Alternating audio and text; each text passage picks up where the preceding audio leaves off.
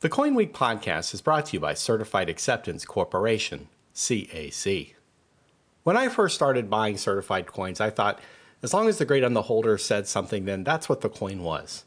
But as I researched coin values at auctions and checked with other collectors and dealers, I quickly learned that quality coins outperform all others. Even coins that are correctly graded can fail the I want it test when put in front of a serious collector. That is why John Albanese founded CAC, and that is why CAC coins trade for higher premiums than coins without the green bean. It's true. Your coin collection is a serious investment. Protect it and yourself by choosing coins that have 2 degrees of expert opinion.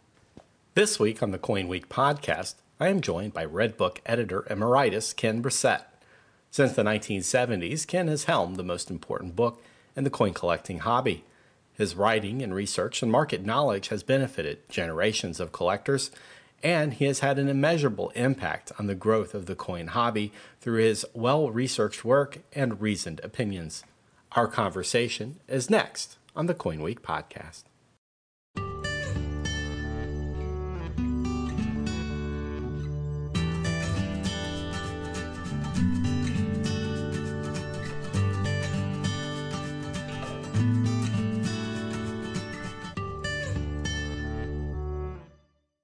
Hi, Ken.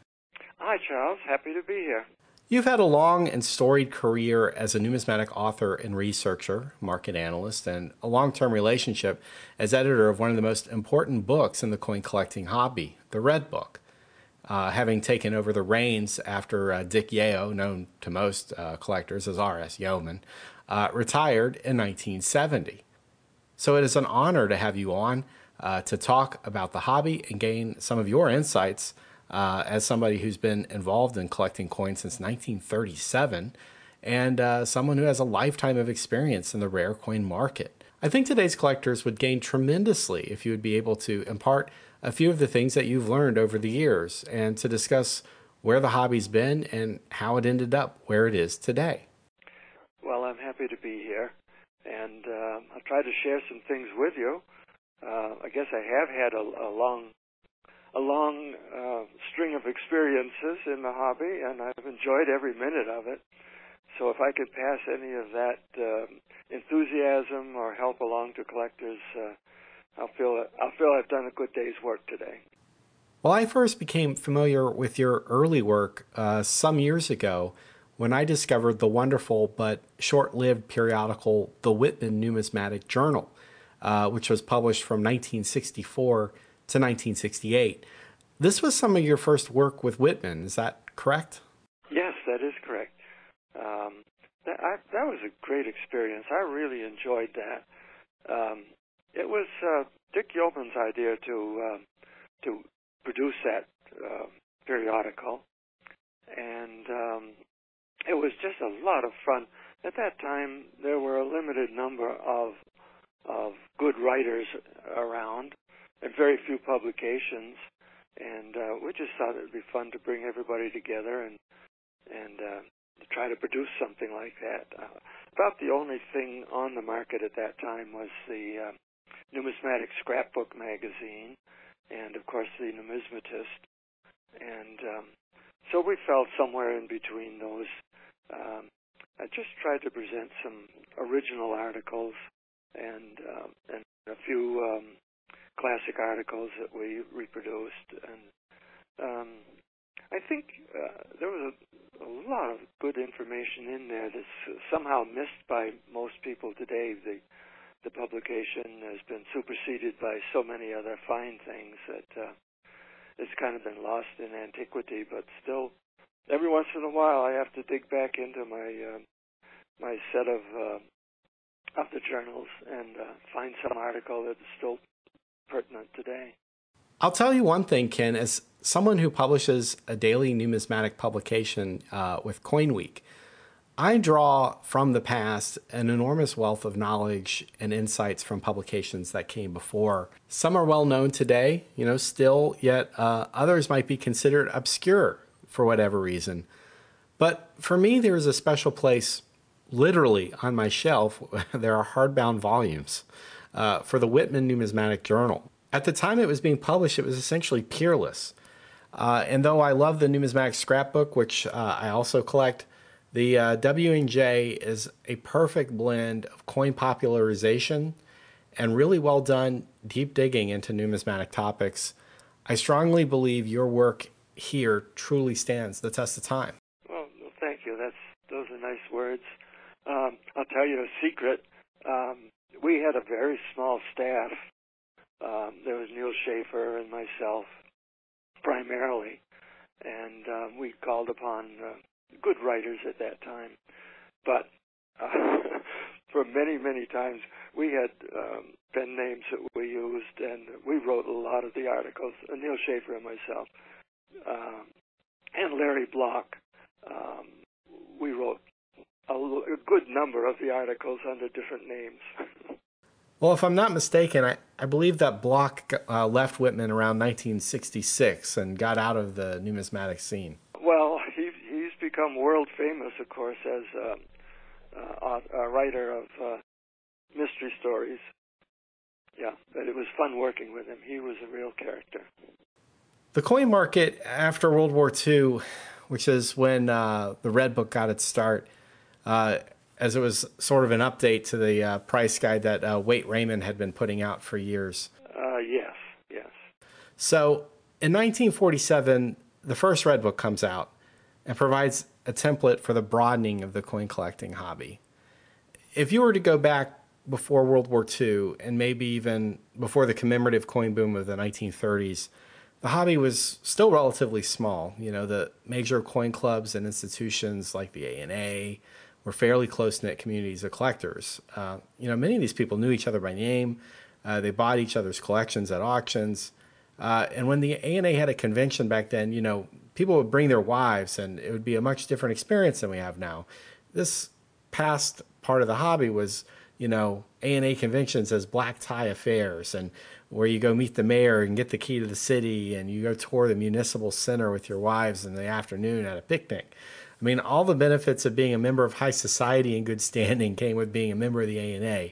Not like today, where it's concrete floors and aisles lined with dealer cases and kids filling out passport books and random comers and goers. This was a world that probably was more like the ANS Gala than what we think about the ANA today. But when you get to the Red Book, after World War II, there's just so much information there, and it's there immediately for you. It does not judge you and reveal its secrets only to the informed and the already initiated. And in my opinion, it's the most effective vehicle for delivering specialist knowledge that the hobby has ever produced, and I don't see the coin boom of the 50s and 60s happening without the Red Book being front and center. That's probably true. That and the coin folders that got people started taking coins out of circulation and putting them in their folders. Just as almost like a game or some activity that was kind of new. And when people began to discover that some of those coins actually had added value, that's sort of when the hobby blossomed. It was after the war, and people were, at that time a little more relaxed and feeling good about themselves, and maybe having a little extra money in their pocket, and so they began collecting coins, kind of seriously. Although not with the vigor that we see today, with people dabbling in thousands of dollars worth of coins. It was a fun hobby back then. Today, I think it's become very, very commercial, and the emphasis a lot is on superb quality or great rarity or great price. If people are, in my estimation, are overlooking the thought that there's just a lot of fun and enjoyment in finding older coins that are different and very collectible. In this period, how difficult was it for you or the Red Book staff to ascertain what the value of a coin was? I think we take for granted the massive amount of information that we have access to today, at the click of a mouse. But But back in the 50s and 60s, you had to rely much more on reports from the field. And with the coin market seeing such a massive influx of new collectors, it seems to me, and judging by all the Red Book data I have seen from the period, prices were not set in place for too long. It was a volatile market for some coins. Others really took off and didn't look back for years. And I think a large part of the appeal for coins as we entered into the rare coin investment period of the 70s and 80s was the fact that in the preceding decades, we saw an upward climb for most rare coins. And I think this also fed into the popularity of each subsequent edition as collectors wanted to see what their gains were from year to year. Well, that occurred in the 1960s and 70s when there was a really a big boom in collecting, and prices were indeed very volatile then. But in earlier times, from in the late 40s, even into the 50s, it was just a steady progression of pricing. But there were fewer dealers, and the dealers were quite well known to each other and to us, and we took on a core of people that we felt were trustworthy and heavily involved in the market, and those were, always listed in the front of the Red Book as our contributors, and we carefully analyzed all the price suggestions or comments that they made, and came up with average prices. It was a time-consuming job because we didn't have computers or the kind of analytical equipment that you have today, but it was a task that we did and did as well as we could. And during the period before third-party grading was introduced to the hobby in the mid-1980s, many coins that traded at retail coin shops across the country actually hewed quite closely to the prices that were published in the Red Book. It was only when we saw the divergence in what I would call coin collectors and coin investors that we saw prices for conditional rarities dramatically depart from the prices that one would find in the Red Book. Well, you're quite right. Good observation. Yes, I'm afraid today grading and pricing have somehow been blended together, and it seems like rather than establishing a particular grade of a coin, people seem to evaluate it first and then assign a grade that goes along with the price. Now that's very confusing to me certainly, and to many people, but it is a fact of life today. Well, certainly these superb gem quality coins were not made after 1986. They always existed. And before the ANA adopted the ANA grading standards of MS63 and MS65, coins that exhibited no signs of wear were simply listed as being uncirculated. And yes, I think it's clear that collectors then paid premium prices for the best coins. That fact is always true. But the degree in which these premiums were paid is much more significant now than it was, say, at the height of the coin boom in the 1960s. That's correct. They were usually had an adjective with them as superb or something like that. And collectors kind of knew that there were a couple levels of uncirculatedness, if we can use that word. A normal uncirculated coin would have one value, and then if the dealer said that it was a superb strike or something of that nature, we kind of knew it was a premium coin and brought a premium price. But it wasn't until let me say this: the value wasn't terribly different between a normal uncirculated and what they would call then maybe a gem or a superb piece. It was when the values escalated the way they have in recent times. So there's a tremendous difference between, say, a 62 and a 68 today. You had to then find some intermediate levels that you could somehow describe. to account for the difference in value. So it's been market-driven. These new grades that are used today are just market-driven. Well, let me ask you about that because you use the word market. I think it's important for people to understand, on the one hand, yes, there's a viable market for certain types, classes, and dates, but the size of that market is highly variable, and some coins are highly illiquid. This wasn't necessarily the case a few decades ago when the hobby had a simpler accounting of coins in mint state. Our system today is built on the idea that one pays more for an MS-62 than an MS-61, and still more for an MS-63, and more for an MS-64, and on and on. Yes, in the past, collectors paid more for premium coins where there was a real competition for these coins. But in the marketplace, we weren't splitting hairs over fractional differences in quality. And because of this escalating cost of coins from one grade to the next, it seems that the present system has made coins so expensive that in many cases, the long-term value proposition for quality has been exposed as itself being vulnerable if the size of the market can no longer support the number of coins that exists in these high grades. Over the course of time that I've been involved, I've seen these various changes in attitude as to what collectors want to collect or should be collecting or are collecting. There's a kind of a herd instinct.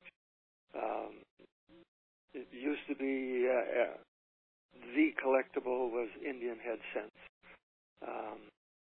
That kind of changed and moved towards Lincoln cents. The big interest among the majority of collectors. For a long run, it's been Morgan dollars. So interest in various fields keeps moving around and changing. Today, I think that there's a whole new dynamics. Collectors, in general, if we can call a hobbyist maybe as a better term, has a change in attitude. They're no longer interested in certain collectibles, be they movie memorabilia or baseball cards or artwork or automobiles, whatever it is. There's a real dynamic change going on right now. A generation of people have totally different interests today than they did even 10 years ago. And part of that is affecting the numismatic interest or numismatic marketplace, whichever you want to call it. And it's having an effect that we don't fully understand or appreciate at the moment. We're going to have to sort this thing out. I don't think interest in coin collecting is going to die. It'll change as it has over the years.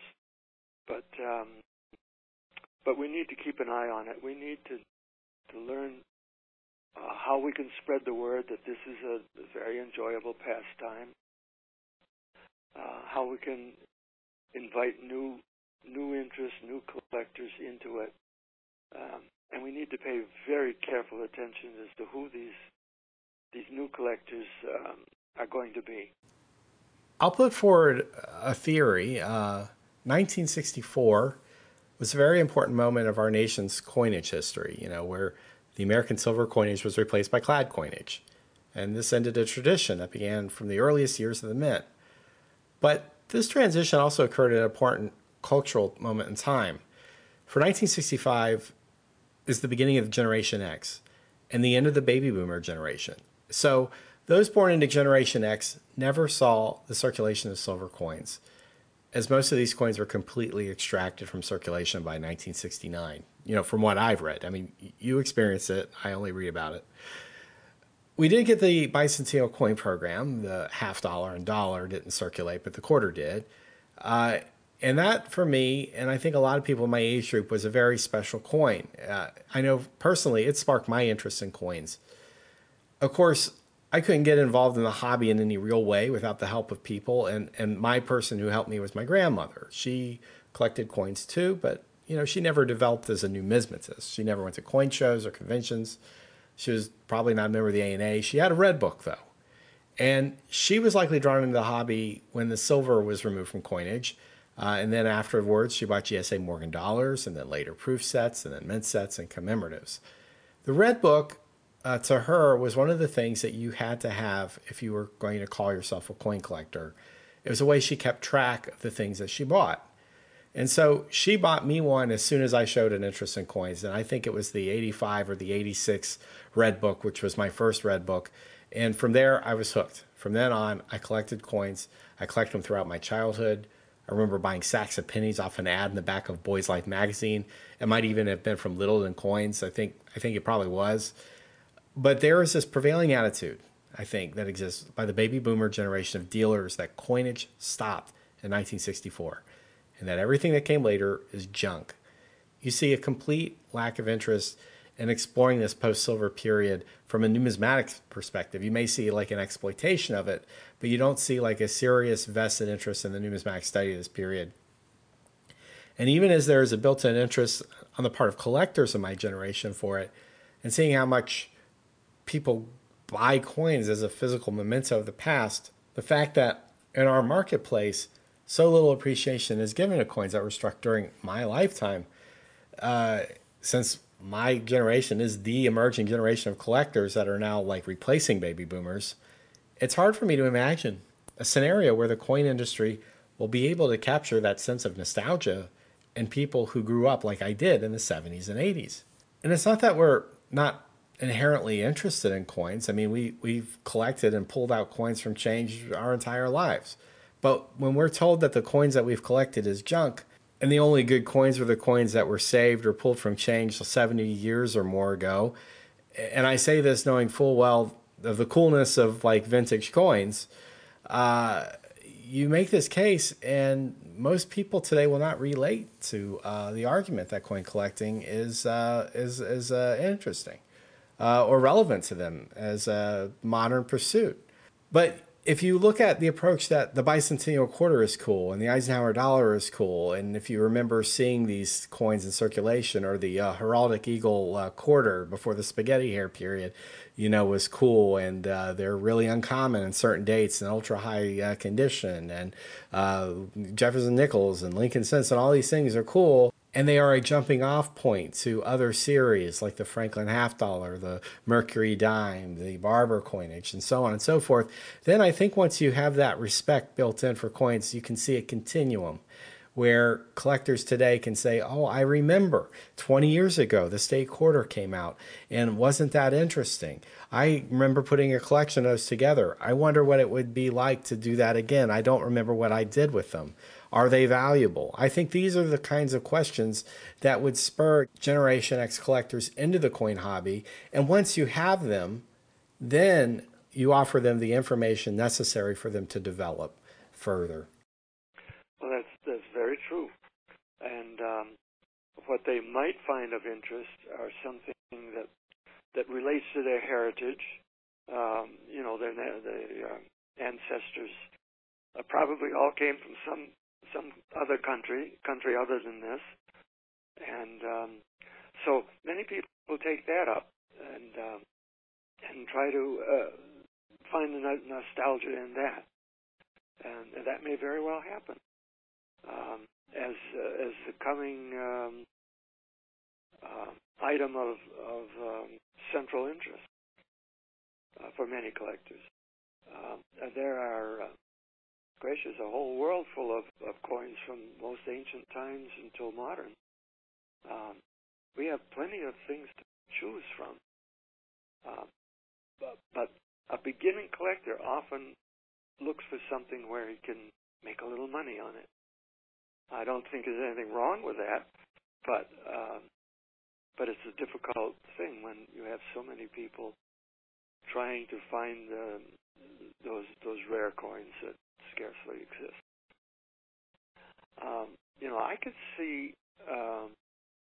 I can see a wave of interest that might be coming for, say, Mexican coins. Mexican coins have been overlooked for many, many years, there are probably untold rarities hiding in the assortment of Mexican coins that go back for several hundred years, and are still available today at reasonable prices. This is I cite only as an example of what could be. I'm not promoting that, but new books are out on every topic, as you well know, and I think that if we cultivate a new generation of collector interest, these people will find something that will appeal to them and keep the hobby alive. I have great confidence in that. I do too, and I appreciate you bringing up Mexican coins. Of course, we recently lost Don Bailey, who is probably one of the most important figures for the popularization of Mexican coins in the United States. I think you're spot on in your remark about world coins and the fact that world coins are so affordable right now that it really doesn't even matter which country you'd like to collect. There are attractive opportunities in Asian coins, European coins, African coins. Central American coins recently received tremendous enthusiasm when Stack's Bowers offered them for sale at the NYINC. I think that there's an excellent book that came out this year on Central American coins by Brian Stickney, which the ANS put out. And I think if you like world coins, this should be in your library. Absolutely, 100%. I also want to say that there's an amazing amount of information that's available now, I think, to collectors because of the internet has laid a foundation for the sharing of information from collectors and researchers. And so people coming into the hobby today will have the ability to develop a level of sophistication and understanding about numismatics that would have been inconceivable even 20 or 30 years ago, when Breen published his big encyclopedia of Doubleday. At that time it was considered a magnum opus for the hobby. But if you consider how much more has been written and how much more is available now at the click of a mouse, it dwarfs all that had come before. And so now we're quite fortunate to experience this hobby at the present time when so much information is available to us. Absolutely right, and available quite easily on the internet. Things that we couldn't even imagine being available in the past. I always maintain a very large library at home, and on all topics from most ancient to the modern. And now, I can find half of that information right on the internet at my fingertips today. With something unheard of course, in the past. So we certainly have made the hobby available and should be attractive to many people. We just have to get their attention and bring them into the fold. Let's talk really quickly, if you want. I know this is switching gears. I participated a few years ago as a Redbook contributor, but you obviously dealt with this topic of the marketplace and price levels over the course of your career. There's a psychology that goes into coin values, and the optimistic belief that coins will turn a profit for buyers has been probably part and parcel of coin collecting for as long as there have been price guides. And obviously, when you look at pre-World War II period, it's probably fairly easy to see major rarity go up in value by double or triple every time it sells because, you're starting at a low price and working your way up as more people come into the hobby and the perception of value is there and people have this desire to collect important and rare objects. I think it's much harder to appreciate similar levels of growth once coins reach mature prices, especially coins that, reach into the millions of dollars in price. You have far fewer people who can afford coins at this level, and the returns of double or triple the investment just aren't there for most of these coins. We saw as much recently with the 1913 nickel, the finest one known, of one of three that could be held in private collections, sold for about what it sold for a decade before. And you see this all the time with coins, where some might dramatically go up in price while others remain constant. And yet still others appear to lose value over time, especially if one takes into account inflation. I feel like when I read numismatic books that talk about the investment market, they all operate under the assumption that coins are going to go up in value because it's always been this way. Over your career working on the Red Book, did you share this opinion or this outlook when you were putting the price guide together, or did you see the potential for a market correction as a number of people entering the hobby, tailed off and prices for most classic coins got really high?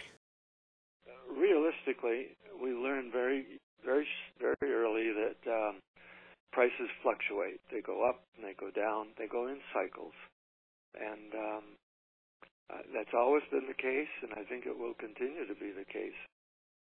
Now, Walter Breen tried to predict those cycles in some of his early writings, but they were guesses, just as anybody has guesses.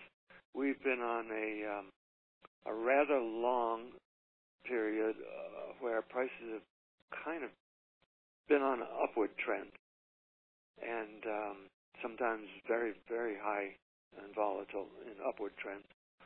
But I don't expect that's going to continue. In fact, we've seen softening in various parts of the market, and that will continue. And I just think that the market will continue to cycle, have its ups and downs, which vary with each particular series of coins. Gold might go up while copper goes down, or vice versa. So these trends are unpredictable. They have to just depend upon whatever influences the collector interest, and I think it will always be that way. In my experience, it's always been that way, and will probably always continue to be that way. The upward trend that we've seen over the past 10 years, in my estimation, just could not continue, and it has not. There's softening that we see in various portions of the hobby already. How did you, as the editor of prices in the Red Book, avoid undue influence of people trying to get an advantage by getting the Red Book to raise prices on coins that they might have an interest in selling?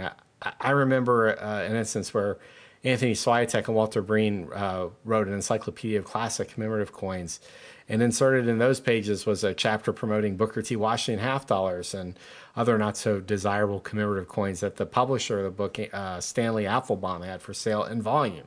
So I assume for marketers, the Red Book would be a major target for those trying to manipulate the market levels of certain coins. Well, because we carefully picked the contributors, and we pretty much knew who was doing what, who was promoting what, who happened to have a bunch of a certain kind of coins, and we could see who was promoting those. We just very carefully analyzed the market, and we'd toss out those prices if we suspected something, and then we would average the prices that the contributors sent to us. So we'd find a pattern very easily, very quickly, and say, oh yeah, now we see where this price trend is going, and could find a decent average. And it worked. We had a system that seemed to work. You've had a long and varied career and have been involved in so many things relating to the hobby. What was your favorite adventure with coins? Well, we'll go a little bit off subject, but to answer that question, I guess probably my favorite, most memorable experience was diving with Mel Fisher when he discovered the Atocha treasure. At that time, I was working for the ANA in their Authentication Bureau, and I was invited to go and dive to authenticate the coins that they were bringing up from the bottom of the ocean. And so I learned to scuba and got certified, and just had the experience of my life of diving and seeing that treasure at the bottom of the ocean. So that was probably most thrilling numismatic experience. I mean, did those coins look unreal to you just lying there? Something, so valuable spread about the bottom of the ocean? Yeah, it was just incredible. There was chest after chest of these coins, and scattered around the bottom, and bars and all sorts of things. For other numismatic experiences, of course, I enjoyed working with the government on the Assay Commission and being on the Citizens Advisory Commission committee to establish the designs of coins. So I've had just a lot of good experiences, and working with the Washington people, I got to meet a lot of the people who were responsible for our coinage, and just got to learn a lot about Washington politics, which I didn't always find pleasant, but certainly it was a great experience. I love talking to people who sit on the CCAC and also mint engravers. This part of the process for me is so interesting. There's no shortage of criticism of new coin issues. I think if you go back and read any coin publication put out over the course of the past century, you'll see this is the fact. There's no shortage of criticism. If you read the old issues of the Numismatists throughout the years, you'll see harsh words written about the peace dollar, the Jefferson nickel, the Washington quarter. It goes on and on. And I think this is especially true over the course of the past 30 years with the modern commemorative series. There really have been no iconic designs to come out of the modern program, with the exception of maybe a few pieces like maybe the discus thrower and the Olympics dollar, or Elizabeth Jones Liberty $5 gold coin, some others. But when you are sitting on a committee that's in charge of recommending great coin design and not getting it, were you ever frustrated that we're just going to be unable to recapture that lost sense of beauty and allegory that existed on our early 20th century coins? Right, exactly so, yes. Yes, without being specific, yes, there were many designs that the committee would have rejected, but we were often overruled. And I think that happens even more so today. There's something about the rush to create so many different designs today is giving us some very poor artwork. And I guess I can be critical. Other people are being critical of these designs, and I find the artistry to be very poor and very ill-conceived. Well, we do not shy away from giving our opinions. I think on Coin Week, we commented on the American Innovation dollar coin design proposals that the CCAC rejected by a vote of 10-0. I wrote that if the Mint had produced it, it would have been the worst coin design in the history of the U.S. Mint.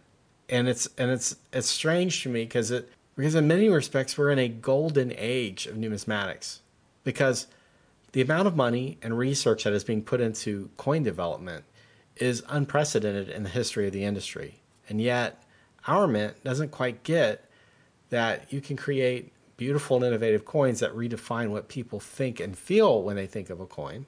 And I find it frustrating when I go to the World's Money Fair in Berlin and see all of this innovation and know that these products are succeeding in their marketplaces.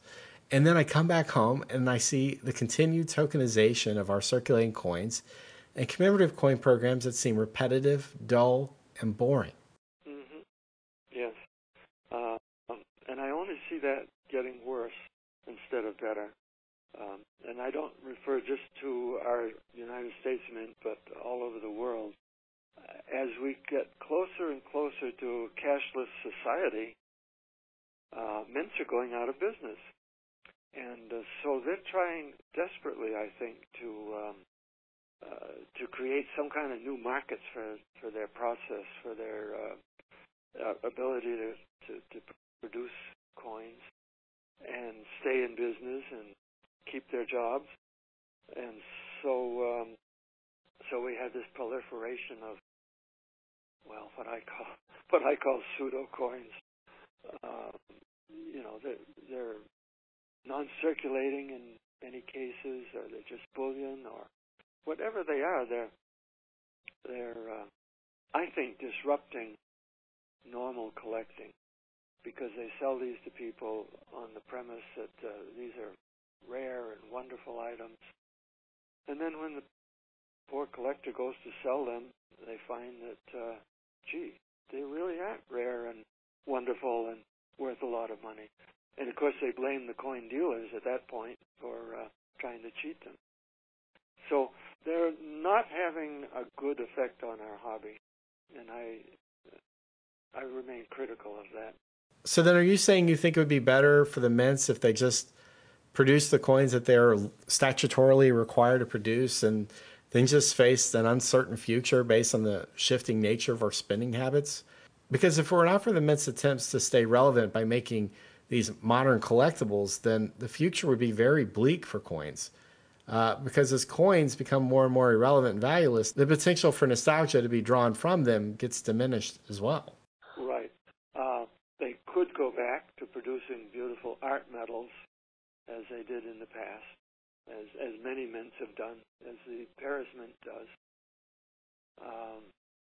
They could do that, take their time and produce some good art medals, call them what they are, and sell them at reasonable prices.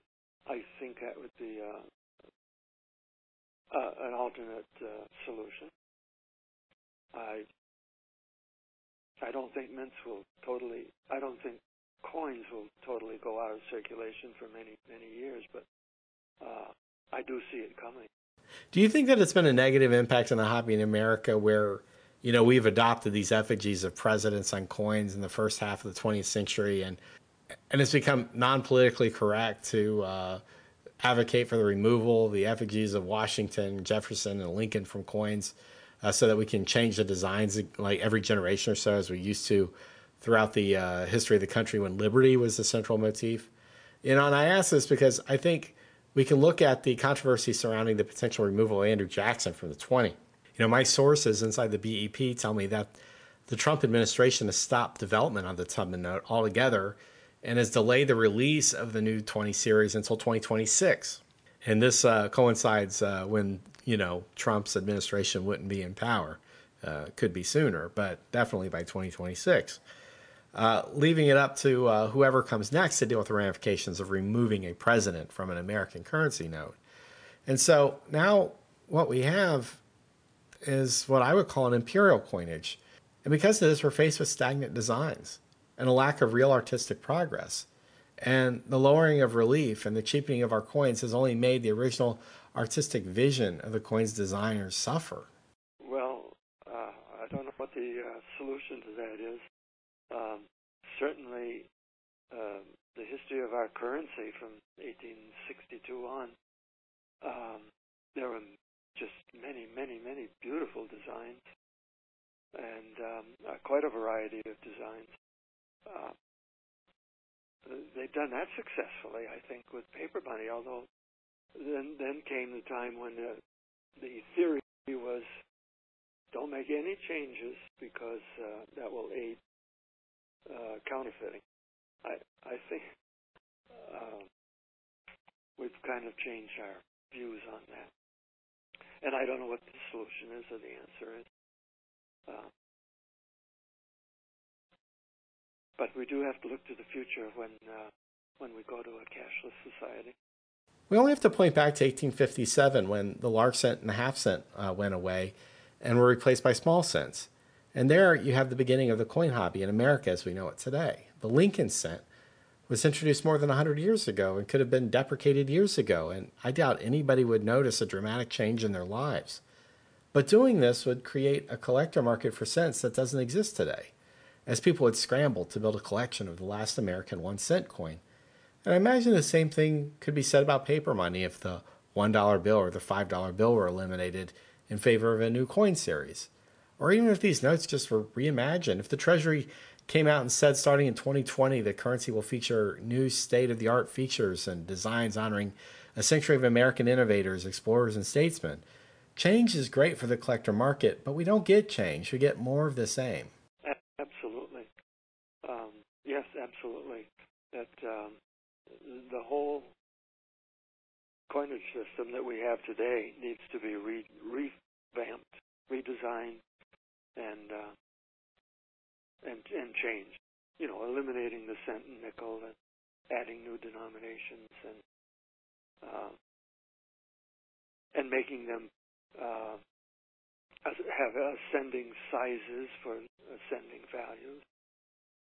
Things that all other nations have done, and we've just lagged way behind in modernizing our coins. It's something that needs to be done, and that alone would prop up collecting interest. But any of those suggestions have always fallen on deaf ears in Washington. I agree. I think part of it, from what I understand in talking to the mints, is brought about due to the strength of the paper money lobby. In stable countries, you seldom see low denomination issues of paper money become obsolete and get replaced by coins. It's usually coins are the things that become obsolete and discontinued. Yeah. There should be probably a $2 coin and a $5 coin. Well, the odds of that happening, given the way our government operates now, is somewhere between none and zero, I think. But thank you, Ken, so much for taking the time to talk with us. I know I learned quite a bit. And as someone whose career and whose interest in coins was magnified and nurtured by the work that you put in over the years, I want to thank you so much. Well, thank you, Charles. It's always a pleasure to chat with you, and we'll do it again sometime. Okay. Take care.